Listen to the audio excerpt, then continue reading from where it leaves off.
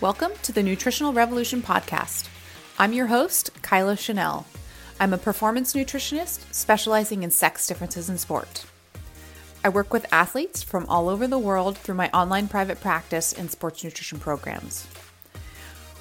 We here at Nutritional Revolution are here to cut through the BS promoted in the media and give you the science, literally straight from the research articles, as well as share client success stories and experiences around nutrition and racing. Please keep in mind, this podcast is created strictly for educational purposes only and should never be used as a replacement for medical diagnosis and treatment. If you like what you hear today, we would love for you to subscribe and share.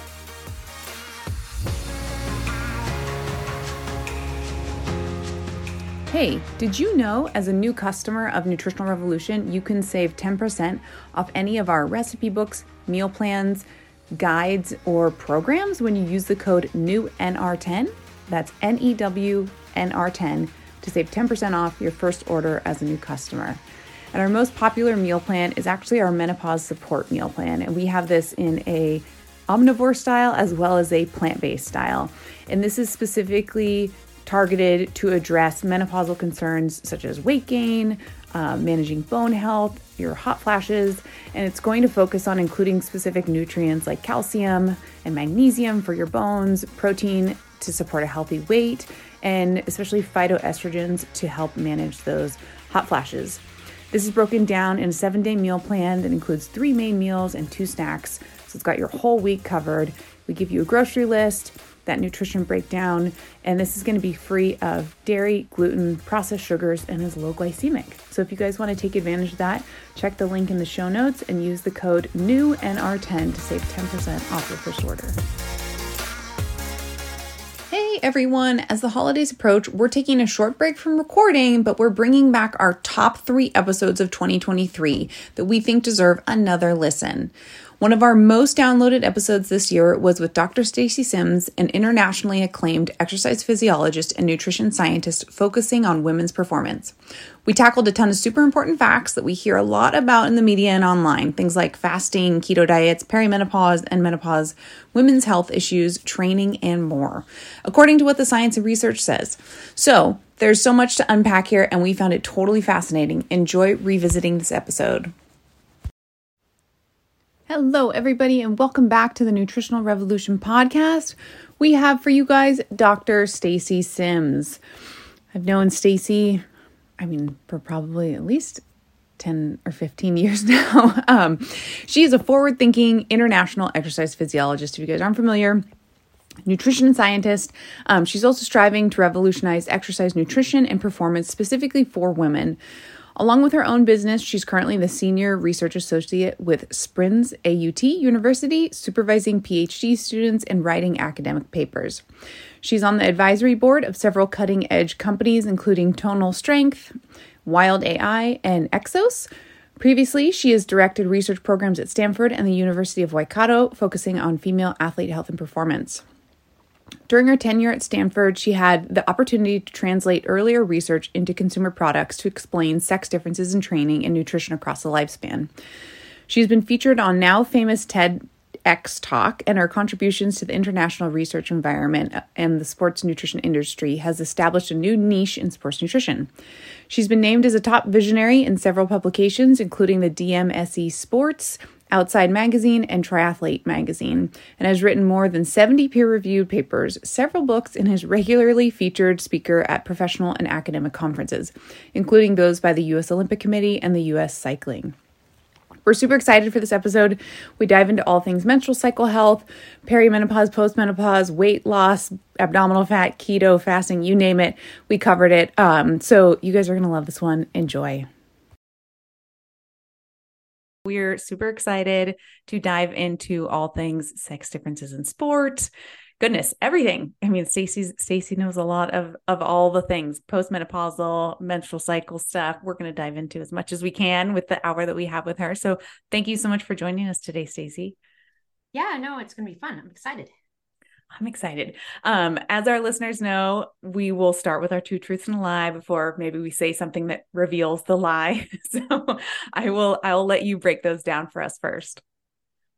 Okay. So, I love living in New Zealand Mm. for the fantastic skiing in Mm. Northern Hemisphere summer and the Southern Hemisphere winter. Okay. Um, Another would be the only bike I ride is a gravel bike.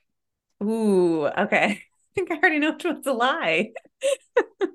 And I cannot find good coffee in the United States.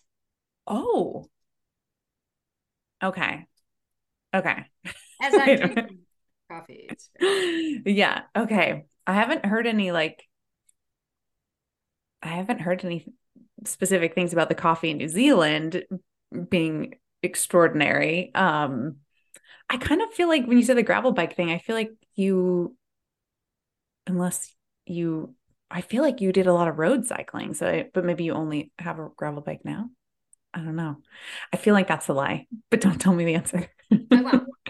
Okay. We will reveal it for the listeners at the end. But I also didn't think you liked winter sports. So I feel like the skiing thing we'll find out. Yeah. Okay. Well, why don't you give us a little background? How did you get interested and involved in, goodness, female physiology in sports? Like, what kind of drew you to this area of research?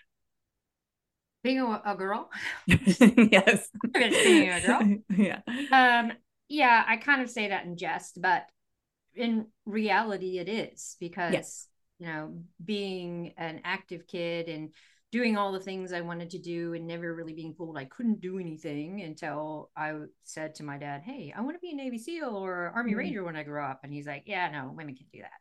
And I was like, Mm. "What?" And that was like right at the point when I was going to start university and Mm. then going to university and racing and being on the rowing team and doing all the training and everything. But there were times where the men's boat would just be on point and the women's boat would be a bit falter, and we just Mm. didn't seem to quite get the same kind of training metrics and get as fit as the men. So there was a little bit of discrepancy. So I was Yeah. kind of curious. And at the same time, being an ex phys and all the references, like in the textbooks and in the examples, were all the reference man. Women Mm. were not represented. So all of that was kind of like subconsciously circulating. And then, as people who've heard my TED talk, where I'm like, we're doing this metabolism lab and I'm just giving it my all. And then they throw my results out because it's a quote anomaly just because it didn't look like what they wanted. And I was Oh. like, wait, I've standardized. I've done everything I'm supposed to.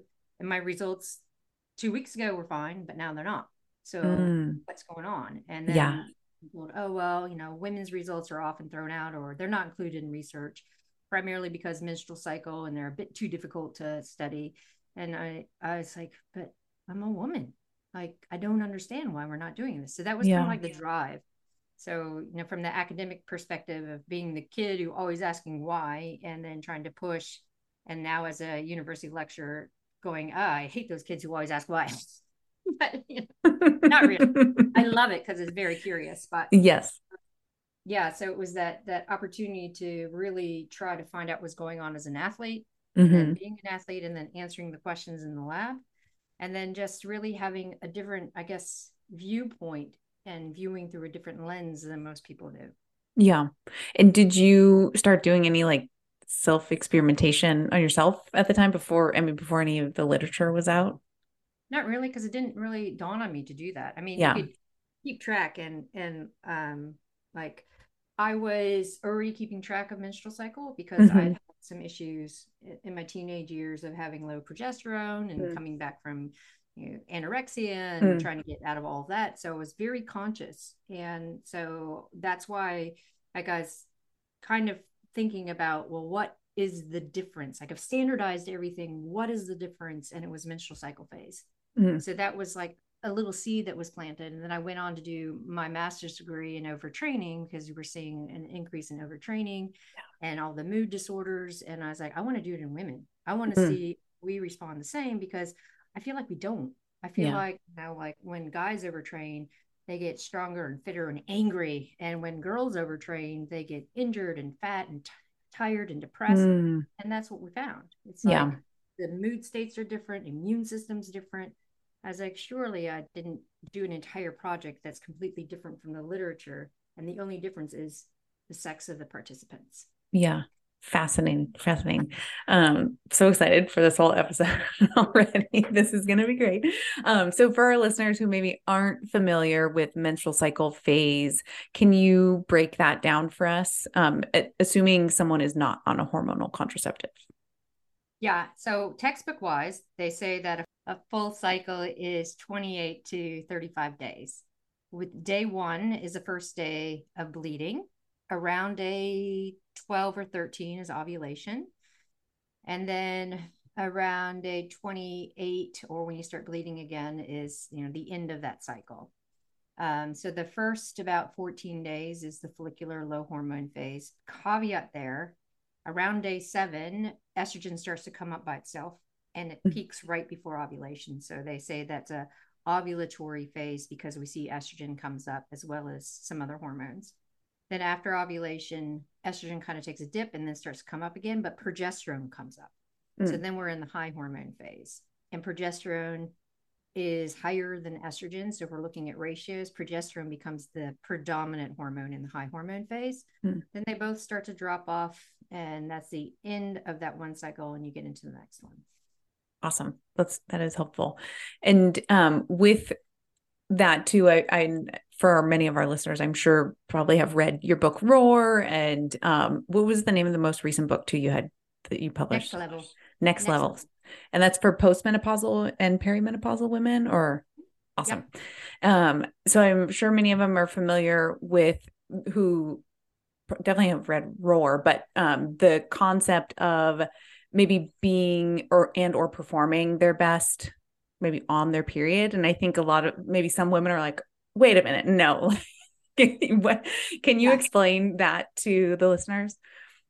Yeah, so I mean, we've all been in this sociocultural construct that women are delicate flowers during their period and they shouldn't be doing anything hard. I mean, we see it even in yoga where you're not supposed to be doing inversions. And it's all from a male construct. Because if you're looking at the history of how yoga came, it was women weren't involved. So it's just when women started coming involved and men didn't understand menstrual phase, and women were put in like menstrual tents or secluded away. So it's just been this ramification. And we look at Western society as well, and we have the quote time of the month, and ooh, it's a period product, let's not talk about it. So it's always been this tabooness. So we've been put in this box where we're thought that we have to be hiding and we shouldn't be going to the gym, we should be quote taking care of ourselves because we're bleeding. But in fact, when those hormones drop, our body is now going, okay, well, no egg was fertilized then, we better become really robust and get a really good immune system and get fighting fit so that we can produce a really fantastic egg that's going to be fertilized. So when those hormones drop, that's when the body is really stress resilient. There are, again, caveats in that. Every woman needs to track their own cycle and see how they feel. If there's heavy menstrual bleeding, then there's ways of getting help for that. If there's really bad cramping, there are things that we can do nutritionally to help for that. But from a physiological perspective, we see that there's an increase in our heart rate variability. We see there's a decrease in our core temperature. There's better availability of accessing carbohydrate from the liver and the muscle. We recover better from a musculoskeletal standpoint. And then from a mood and cognition standpoint, as we get to that mid follicular, as estrogen starting to come up, we're seeing faster firing rates with muscle fiber, but we're also seeing like more aggression. We're seeing more confidence. We're seeing more self-efficacy. And it's all in the eye of the body's really stress resilient. And we want to be able to be out there and be like, yes, okay, I'm there. And it's a biological survival thing because it's all in the eye of reproduction. Your body's like, yeah, let's do this. Yeah, that's amazing. I remember when I was reading Roar, it was very validating because it was just one of those things where I had gone through, I mean, all of my life having a period, just thinking like, oh man, like it was just kind of like a constant, like every 2 week kind of like questioning of like, what is going on? And then you get that kind of like, essentially validation of like why you're feeling the way you're feeling and like, oh yeah, this is a pattern, right? And that you're starting to notice it's aligning with your cycle, like coinky dink, Yeah, so I think that was that was really helpful. So we'll definitely link your book below for the listeners in the show notes, because people should definitely give that a read. And then Stacy has plenty of courses as well, educational courses too, which we can talk about too and link those. But so talking about menstrual cycle symptoms, I know cramping being one of the common ones. You mentioned the heavy bleeding. We had some listener questions submit about like low back pain and that kind of stuff. From a nutrition standpoint, what kind of changes would you suggest or have you seen be beneficial maybe for some of these or all of these? Yeah, so the whole menstrual cycle, like breaking down the endometrial lining and the bleed phase is all based on an inflammatory response. So, especially PMS and then the first couple of days of the bleed, we're having this significant inflammatory and then tissue release. And it's driven by prostaglandins that are estrogen receptor positive, so meaning that they're upregulated with estrogen. We're seeing that there's an increase in magnesium and zinc utilization because of an immune system and the muscle contracting to get rid of the uterine lining. Um, so when we're looking at from a physiological perspective, how are we going to dampen some of this inflammatory response? Then we're looking at increasing the amount of omega-3 fatty acids that we're having, because that directly affects that prostaglandin, so that inflammatory agent. And then we're also looking at increasing magnesium and zinc because it helps like mitigate some of the cramping, because now we have more available for immune system as well as the uterine muscle aspect of cramps. And then the other thing is looking at using an aspirin before bleed. An aspirin if you're not contraindicated, because it's a non-reversible COX inhibitor. So that means that when it goes and it stops the inflammatory response, it doesn't wear off. Whereas if you're using ibuprofen, which is a reversible, then that's why they say, take it every 4 or 5 hours because it stops working. But after or when you start bleeding, you have to stop the aspirin and switch to ibuprofen if you still need painkiller and anti-inflammatory, because aspirin thins the blood and encourages bleeding. Okay.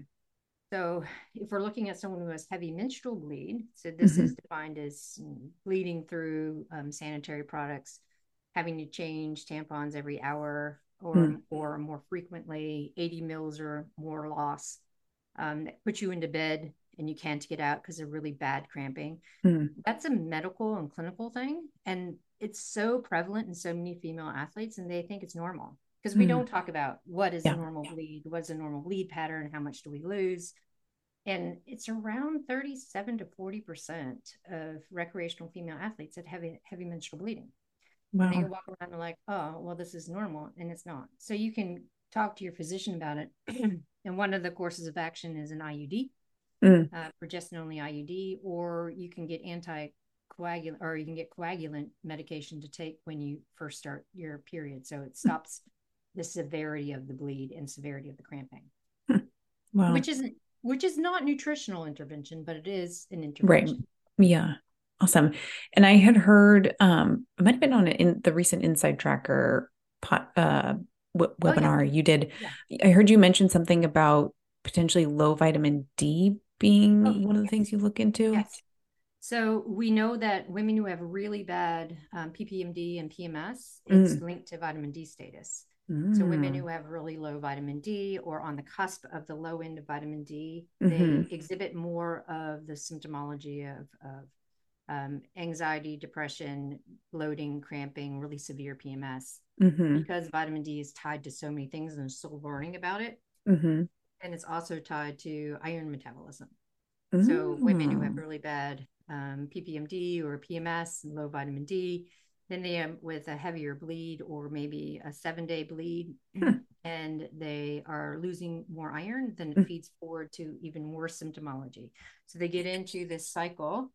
And so it comes back to vitamin D status. If we're supplementing with vitamin D based on blood work, then we feed forward to reduction of the symptomology. We have better iron stores. Our body can absorb iron better. And then it feeds forward to just getting better.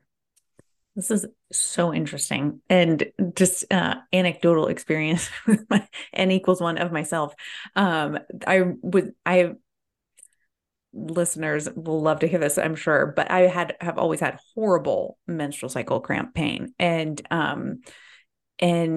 I now in this career, I'm always looking for, what are the things I need to be changing or testing. And I've tried like the low saturated fat before, and I've tried the omega-3s and the magnesium, and like still nothing. And then I just got consistent with vitamin D dosing every night, even in summer.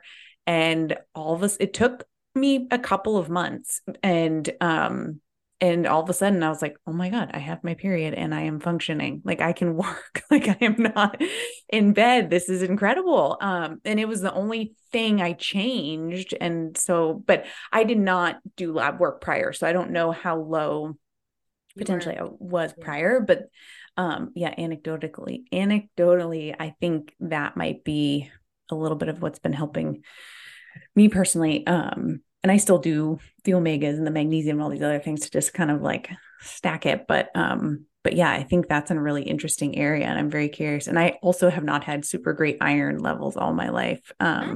So I should lab test now and see what's going on there as well. So Yeah. that's an interesting one. Yeah. Good, And then good. people always end up like on the low end of normal, and physicians are like, ah, you're in the normal range. Like, Yeah. yeah, that's not normal for an athlete. Right. So Yeah. then it's like, well, how do you actually increase your iron stores when no one's going to help you out and you have to self supplement? And it's every other day during your follicular phase because that's when your body absorbs Mm. iron the best. Well, that's good to know. I didn't know that. So every other day during follicular phase, iron supplementation. And do you have a suggestion? I think it was Dr. Alana McKay we had on here, and we were talking a lot more so about like prep for altitude stuff. But do you have suggestions of like form, dose, time of day consumption, anything like that with women in particular? Yeah, I like carbonyl iron. Okay. So it's the most bioavailable and has, the least amount of side effects. Mm, And put it into the timing, right? So it's hmm. like if you train first thing in the morning, Yeah. then you don't want to take iron in and around training because hepcidin's elevated Right. for 3 to 5 hours after training. So take it at night, even Hmm. though naturally hepcidin is coming up a little bit at night. It's Right. better to take it at night than it is to take it around training. Mm, hmm. As for dosing, it depends on how low you are. Because it Yeah. could be just you need 15 milligrams of elemental iron, Mm, or maybe it is up to 45 milligrams of elemental iron. hmm. But the carbonyl, like over the counter, I think you can buy it and it's 100 milligram tablet. And you just take one of those every other day. And it, staying away from training, and it really does help boost over the course of a couple of months. That's really good Um, to know. yeah. That's great. Yeah, I will definitely give that. Well, lab work first, then I will give that a Hey, try. try it out. Yeah, exactly. Awesome. And then, so let's see, we covered kind of menstrual cramp stuff. You had some suggestions there. Um, Back pain. We had an interesting listener question actually regarding back pain and them noticing a pattern pre-cycle. Little bit of a very individual question. They mentioned they have had some like Hashimoto diagnosis and stuff like that. I don't expect you to go down that rabbit hole, but back pain stuff, why does that happen to some women pre-cycle? And will the omega-3s help with something like that, or what's going on there? So we see that it's more where the cervix is sitting, and Mm, often right before the bleed, you get like I said, an inflammatory response, and the cervix starts to become inflamed as well, and it pinches on a nerve or presses on a oh, nerve. So you can get some manipulation, ART or acupuncture or something like that to kind of help not necessarily move, but hmm. desensitize that nerve a little bit and help with the pain. And then if we're talking about because the cervix is becoming a bit more inflamed, then it's really looking at what kind of anti-inflammatory things we can do. Of course, the omegas and all the stuff I talked about, but also using turmeric. So you Mm, can use up to 10,000 milligrams of turmeric, but only in a very small amount of time. hmm. So we look at it as 5 to 7 days beforehand to do that 10,000 milligram dose. And Okay. then you stop when your bleed starts. Okay. 5 to 7 days beforehand. We'll have to put all these in the notes for the listeners, the little takeaways. These are amazing, amazing tips. Okay. So in terms of menstrual cycle stuff, I just want to scan my notes here quickly to see if we had any other menstrual cycle questions. I think the one other one that comes to mind is we had one specific to assisting a teenage athlete during her periods, assisting in her how to help her, the teenage athlete, with her performance basically during her periods. And I imagine this listener's meaning like maybe on her period is the way it sounds, but any tips? Maybe she has some, I know we just talked about ways to solve painful cramps and heavy bleeding and that kind of stuff. But any Part of it additional is the thoughts there? stigma as well, right? Yeah. So we need to educate our girls about it, that it's not a bad thing. And then giving some power back. Like a lot Mm-hmm. of people feel like things happen to them with their menstrual cycle, but if you take the power and you're like, I know these things are happening and I can do something about it, it's just a mind switch. Yeah. But what we found for a lot of teenage athletes, because their cycles are really irregular, hasn't fallen into a normal pattern yet. Sometimes they'll have a really heavy Mm-hmm. cramping and bleeding. Other times it might not be so much. It might come in a regular time. So being conscious that she's tracking and understands what's happening and Yeah. is educated around the fact that, yeah, you can control this. You can perform well. You don't have to hide it. And if you're prepared and, you're wearing dark clothes, if you're afraid of bleeding through, or using period undies or something like that so you don't bleed through if it's in a team sport or whatever Mm-hmm. uniform is supposed to be. Making sure that you're staying really well hydrated and having lots of carbohydrate available for when you are actually training. These small little things really help. But the very first thing is having her become empowered about it by tracking and understanding. So then she could really pick out what are the symptomologies. Mm-hmm. uh, Unfortunately, because there's an increase in PCOS and endometriosis globally, not sure why, some of the severe cramping and pain can be from one of those symptoms. So, or one Okay. of those syndromes. So, getting, if it's really severe and there's nothing that's helping, then Mm-hmm. getting it checked out. Yeah. Okay. Awesome. And then I think maybe we'll move a little bit into like the perimenopause and postmenopausal Yep. women topic. We did get some questions there. Um, some of them being around weight loss, some being around keto and fasting. And I know you're very versed on all of these questions. So I will let you start wherever you want to start in that Bring it on. bubble. Hey guys, I just wanted to take a quick break to talk about our most popular meal plan, the 4-week Real Food, Real Quick meal program. This program is one of the best ways to start meal prepping if you're completely new to it or to add more delicious recipes to your rotation. We've included a full grocery list for each week so you don't have to stress about finding all the right ingredients, and we also have included full macronutrient and micronutrients for each dish so you know exactly what you're putting into your body. The best part about this meal plan is that you'll be fueling your body with delicious real foods. So if you're interested in getting your hands on this 4-week real meal plan and getting 10% off, check out the show notes. All right, let's get back to the show. I'll put the keto thing to rest. Okay. All right. I'll put the keto thing to rest. Yeah. So the way that kind of the whole idea that the ketogenic diet was fantastic for weight loss in late peri, early postmenopausal women was because there were a few studies circulating that showed that postmenopausal women lost weight when they were using a ketogenic diet, like true keto. Mm-hmm. But the caveat is they were sedentary obese women. And so it was part of it was calorie reduction and part of it was the change of diet, but it was short term. So they lost weight. And when we start extending it long term, we start to see some adverse effects because of the gut microbiome. Oh, yeah. When we look at what's happening to the gut microbiome in the 4 to 5 years that's leading up to that one point in time menopause, so late perimenopause, there's a significant change in the gut microbiome because we are having this flux of hormones. So if we think about how hormones are metabolized, they're released and they go to the liver and they're bound by sex hormone binding globulin. And then they're excreted into the intestines through bile. And there, your gut bugs unbind it and shoot it back out into circulation. So it's your secondary circulation of your hormones. When you start having fluctuation of your sex hormones and you don't have as much or you have a lot, it changes the diversity because the bugs are like, I don't need to be here. So they get kind of killed off by another more dominant phyla. And unfortunately, the predominant phyla becomes the obesogenic phyla. So we start to see increase in visceral fat, loss in lean mass, cognitive disorder, that kind of stuff. So they're really looking at the link between Mm-hmm. body composition change and the gut microbiome. So then if we add the ketogenic diet on there, because people are like, I'm putting weight on and I need to lose it, and I've heard keto is really great, you're further creating disruption in the gut microbiome, and it's not going to get better. Yeah. So we need to really focus on increasing the diversity of the gut. And Mm-hmm. that's what helps promote weight loss, not the ketogenic diet.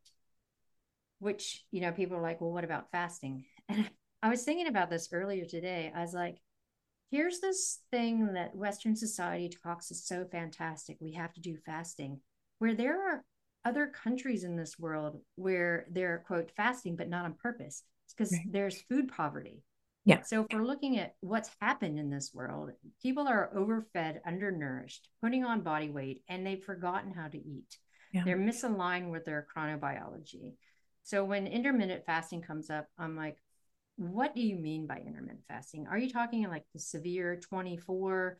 Are you talking about 16 on, 8 off? Like, what are we talking about? Mm-hmm. Because when we look at women and fasting, if they are trying to do their predominant work and life in a fasted state, it backfires because we have two areas in the brain, specifically in the hypothalamus, that is responsible for endocrine function, appetite, and body weight regulation.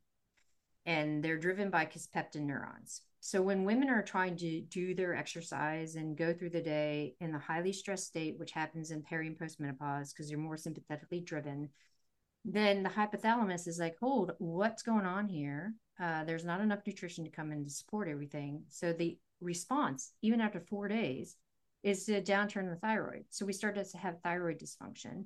Mm-hmm. And then we lose luteinizing hormone pulse. We lose our natural circulating testosterone. And of course, any kind of menstrual cycle that's still there starts to get perturbed as well. So when we are looking at fasting, it's like, let's just back it up and work with chronobiology, Mm-hmm. where we know from new research that's coming out that men and women who break their fast by 8 a.m. and then they stop eating, 4, 5, 6 p.m., and then they break their fast again, end up with really fantastic health outcomes. They have better body composition, they have more metabolic control, better cardiovascular health, better cognitive focus. But those who delay eating until noon and after end up with obesogenic outcomes. There is no positive outcome from their fast. So, And when they start digging into it, it's because of chronobiology and the way hormones perturbate, cortisol perturbates. So when you are trying to do all these things, when your body's like, hey, ready, I'm up, let's go, and there's no food, then the brain is like, what, no, we can't do this. So it's in a flight mode. So you mm-hmm. have this increased sympathetic drive, you have increased cortisol, you have perturbance to thyroid in both men and women, but it's more so in women. Mm-hmm. Because then when we're looking at from that survival instinct, men can really get by with lower calorie intake Mm-hmm. and still increase lean mass, become more aggressive, get fit, because the brain is like, well, one, we have one area kisspeptin for men, but also they have to go find the calories and bring it back. Mm-hmm. Whereas women, disadvantageous to need more calories when there are none available. So that's when they start putting on fat. They put on visceral fat. They lose menstrual cycle function. They lose luteinizing hormone pulse. Thyroid starts to come down because it's in that conservation mode.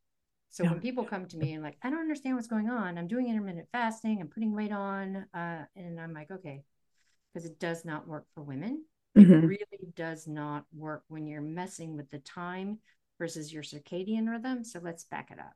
Let's Yeah. make sure you're out of low energy availability. Let's make sure you're eating in and throughout the day. We have good protein, all that kind of stuff. And then people are like, oh my gosh, this is how you should be eating. Yeah, it's called normal eating. And Yeah. I'm like, And this is the case, assuming someone's meeting their calories in their eating window when they are fasting still, right? yeah. So instead of fasting, let's call it time restricted eating. Yeah. Because Yeah. when we see fasting, people are purposely restricting calories as well as having this eating window. Mm. Whereas time restricted eating is just eating in the day when their body needs it, and then purposely not eating after dinner and making sure that they're not eating before bed. Mm-hmm. Yeah. And I mean, a lot of the symptoms you mentioned are similar to REDS, relative energy deficiency in Exactly. sport, right? So, Exactly. I mean, goodness, that says a Yeah. lot right there, I think. Yeah. It Yeah, does. Yeah.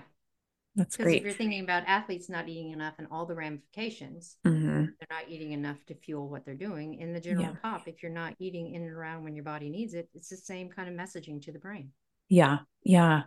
Jumping back to the keto women following keto and the obese study population, do you recall if they tested like did DEXA or lean mass follow the lean mass trends through that test?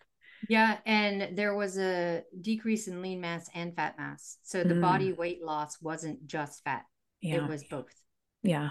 Wow. So I mean that is we don't want that either, right? As we get older, No. we want to keep on as much muscle as we can. Yeah, I will Um, tell you that once you hit your mid 40s, it is incredibly hard to put on lean mass as a mhm. woman. Yeah. So, you're out of the gym for a couple of weeks and you're like, what happened? And you try to put it on, it takes you twice as long to get it back. And that's Shoot. if you're conscious about eating and lifting.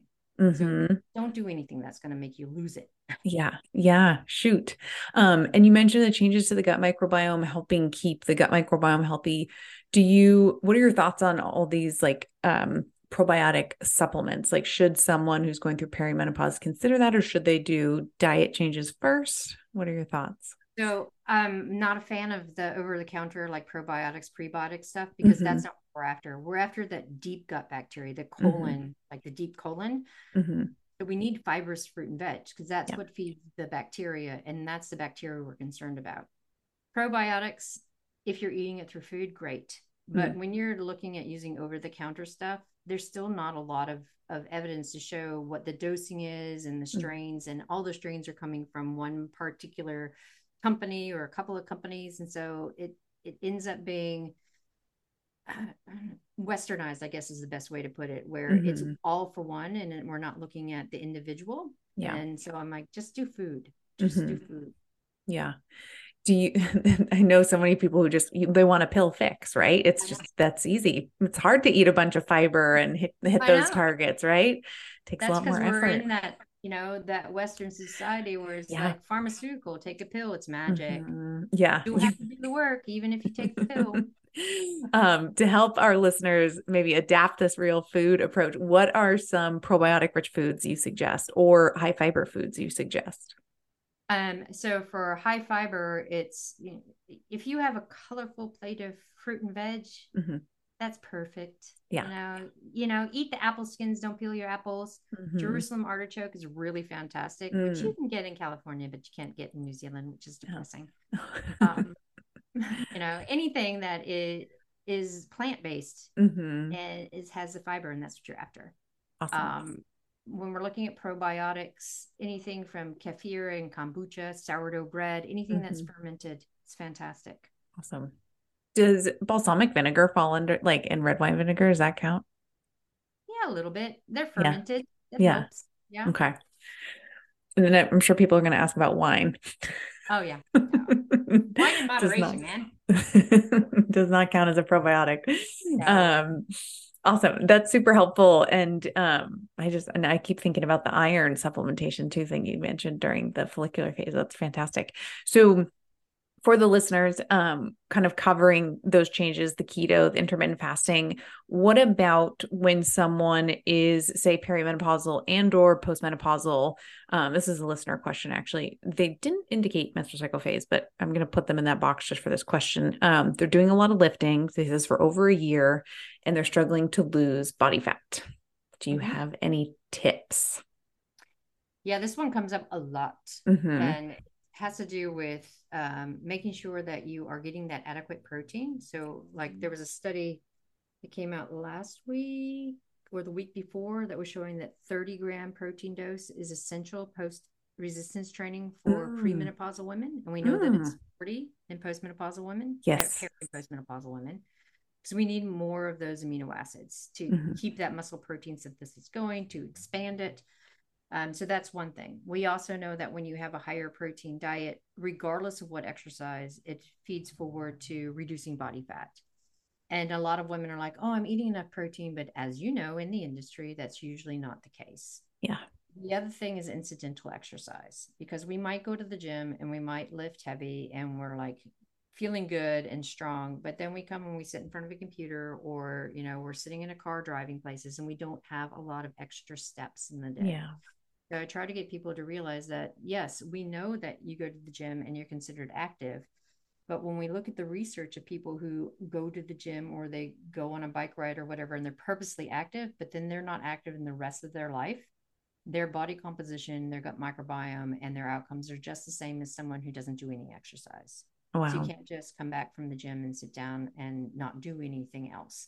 So it is not finding TV parking. And I say TV parking is right in front of the place where you want to be. Park away from it, right? Because you're Get your laughing. You steps know what I in. mean? Yeah. I Everyone parked drives far up. from the grocery store front Yeah, door. park away. Yeah. Yeah, and then it's like if you're working from home, you're like, I don't have to go anywhere. Then you get up from your computer every hour and you walk around your house for 10 minutes. Yeah. Or you're on a Skype call.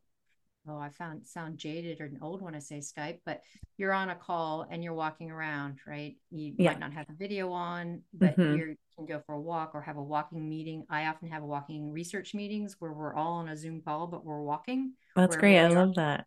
So it's just finding ways to put a few more steps in your day, and Hmm. then we start to see it shift. Hmm. And then none of that works. Then we look at a slight calorie restriction at the end of the day. So this Hmm. is, again, it feeds forward to helping parasympathetic, helping with sleep. We have better sleep. We end up with better blood glucose control, better signaling to the brain that it's okay to lose body fat. Mm. So when I'm working with that late perimenopausal, early postmenopausal, and they're like, I'm lifting, I'm doing the protein, I'm doing the incidental, I still can't lose this extra bit of fat. I'm Hmm. like, okay, small calorie restriction that we're periodizing in and then taking out right at the end of the day. So we're looking at dinner. Let's see how we can take an extra 150 to 200 calories away. Mm. Maybe we're not having that snack or nibbling before dinner, or maybe we're not having that glass of wine.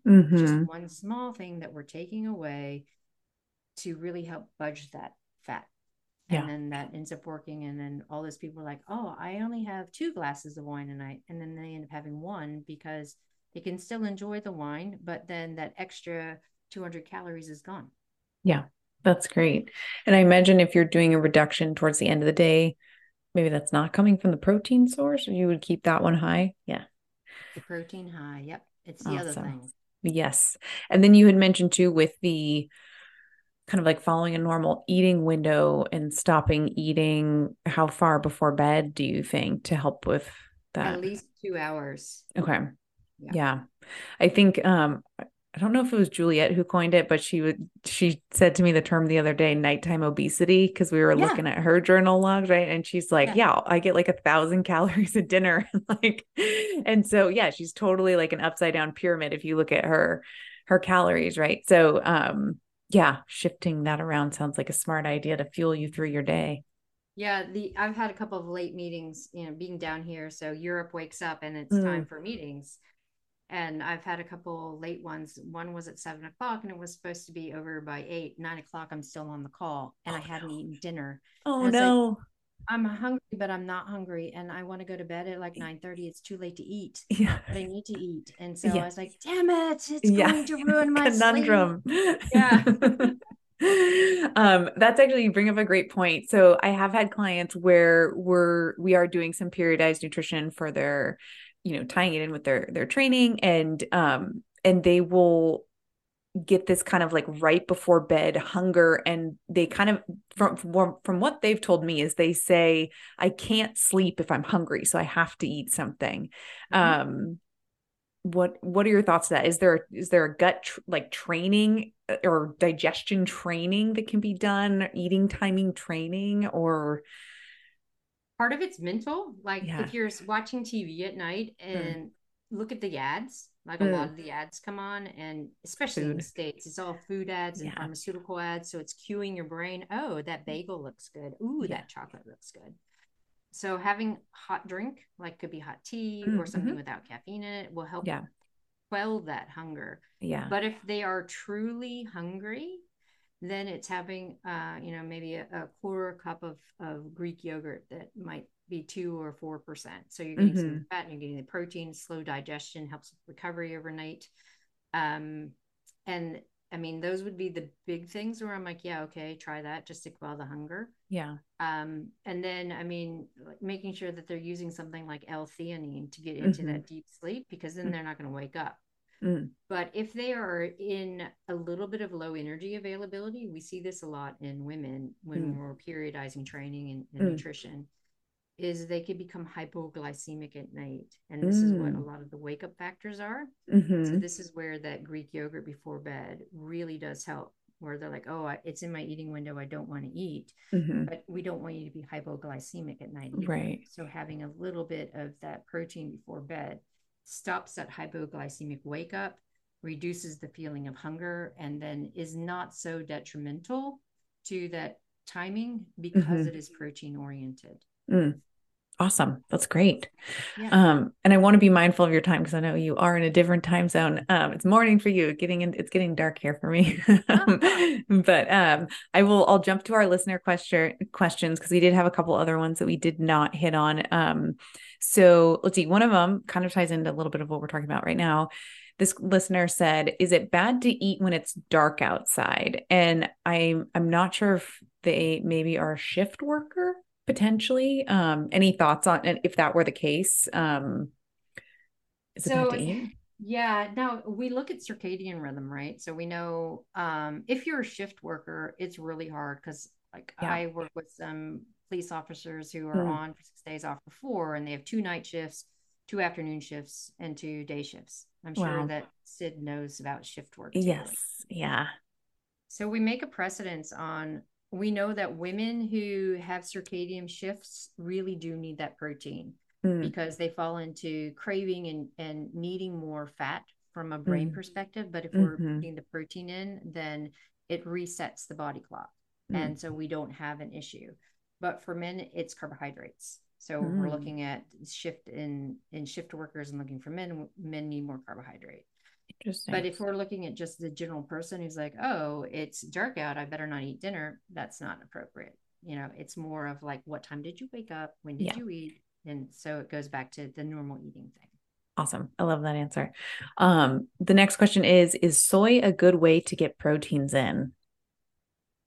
It depends on the soy. So if we're looking at all the, research out there about the Japanese diet and how great it is, Mm, that's a completely different soy type community than what you find in the States and anywhere mm, else.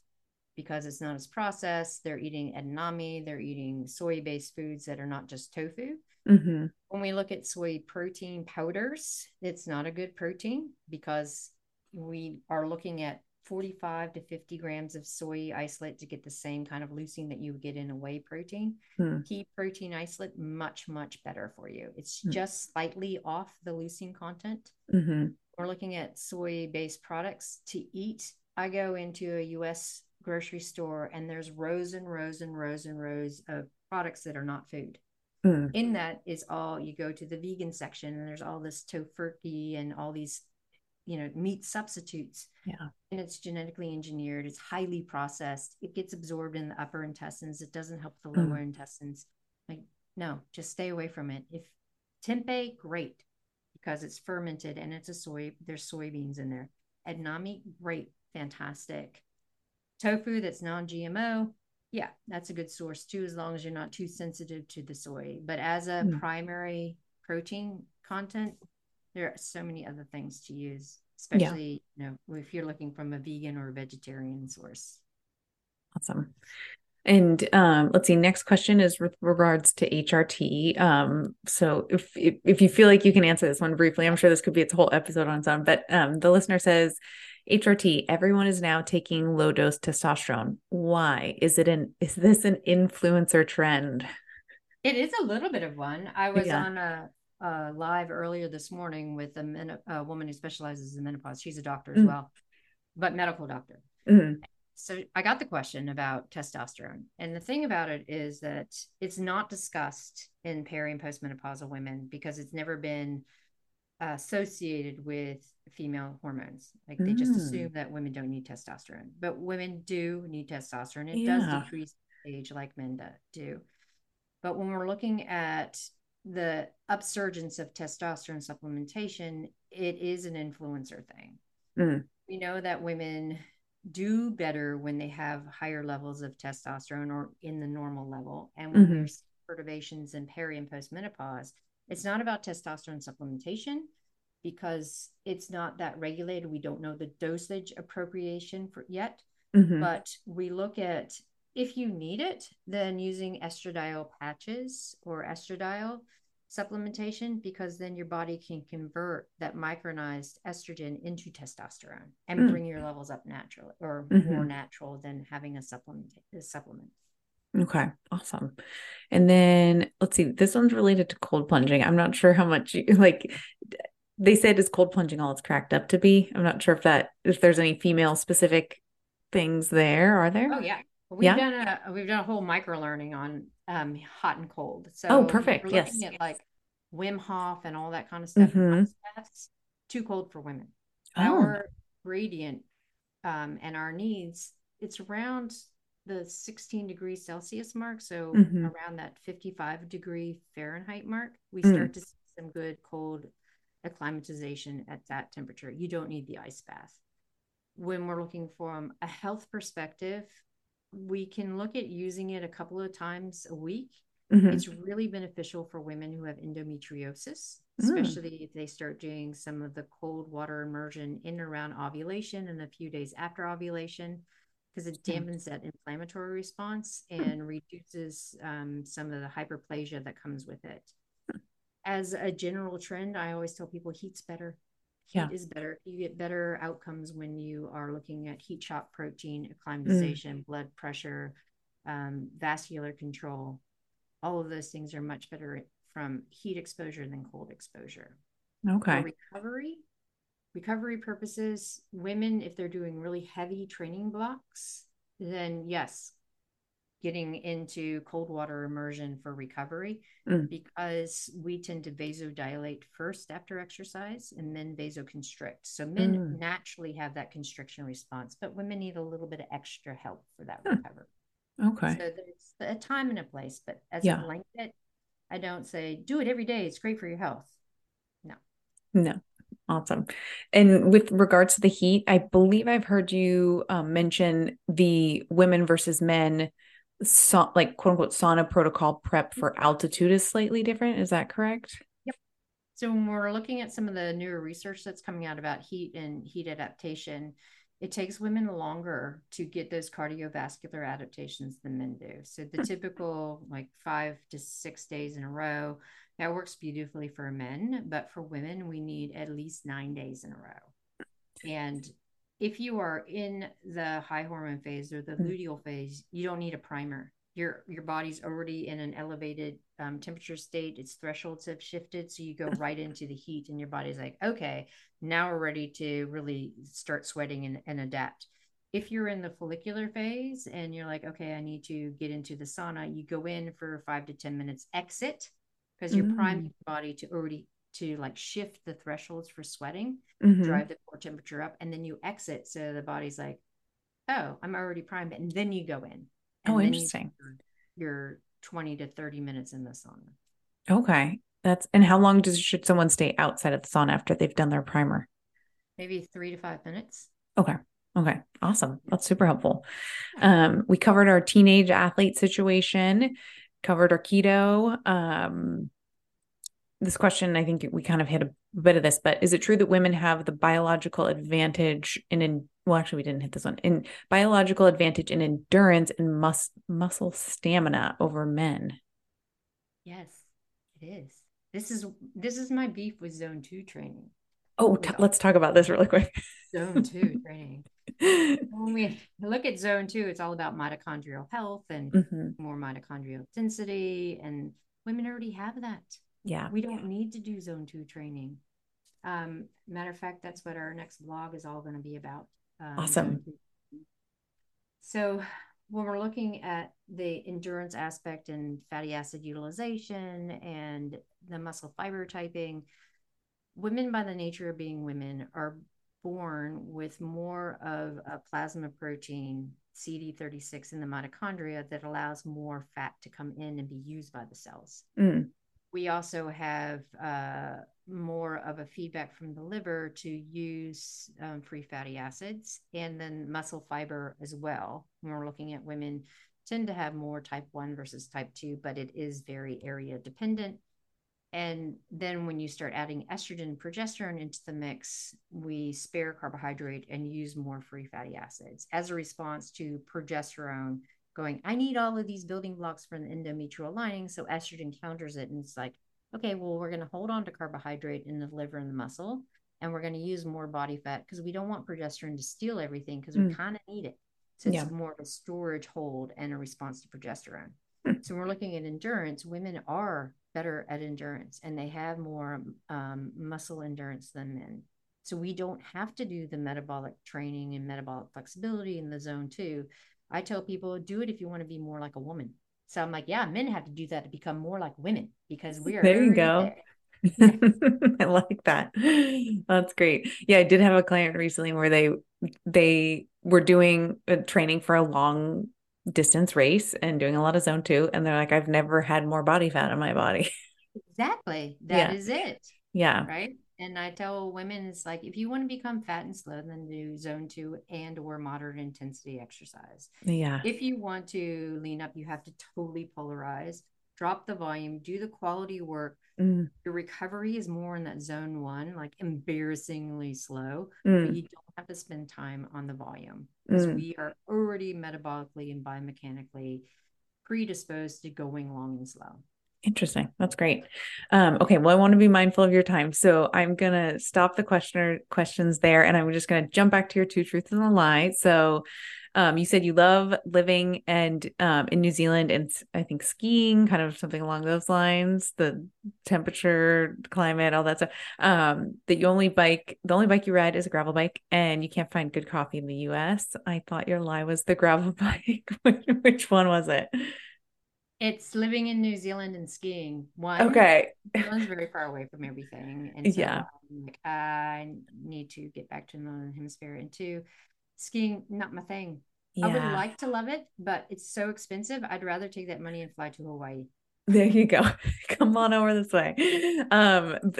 So coffee in the US is good. Is it better than New Zealand? Yeah, coffee in the US is awful. So it's like, No. I can't find good coffee in the States. Oh Oh, no. So is it really good though in New Zealand, or where is it yeah. really good? Yeah. Yeah, Okay. because there's a whole bunch of micro roasteries, and Mm, it's like the flat white's now a thing in the States, but it's not really a flat white. I mm, mean, even going to Blue Bottle and you ask for a flat white, it's mm-hmm, still not good. I'm like, mm, that's not really a flat white. Even all the yeah. like the really good roasteries and stuff in the States, they still just don't have an eye to what happens in Australia, New Zealand, the Mm. UK, Europe. So yeah, I'm all I about the cortados these days. yeah. I think cracked it a little bit because I've been Yeah. traveling the States so much. You go and you ask for a double espresso and a Mm. side of hot whatever milk you want, like steamed milk, and Oh. then you can make it yourself. There you go. Genius move right there. Well, this has been so informative. So many good nuggets we have here. I mean, takeaways for myself personally, selfishly. I'm gonna start implementing and doing some lab testing on myself. But where can the listeners find you, follow you, all that good stuff? So our website, and I say we because I do have a team. I wouldn't be able to do all this by myself. Yeah. Website is drstaceysims.com. And so that kind of is the overview of all the courses, the books, the upcoming launches. We have a blog, and you can sign up for the newsletter. It has a list of all the media and the research that I'm doing. And then if you're like, that's too much, then social media, Instagram. And if you're still on Facebook, Dr. Stacy Sims. And that's where you can find what I'm up to. Awesome. Well, we will link your website below for the listeners, and Graham handle and all that good stuff so people can follow you. And thank you again so much for joining us. This has been amazing. It's been super fun. Thanks.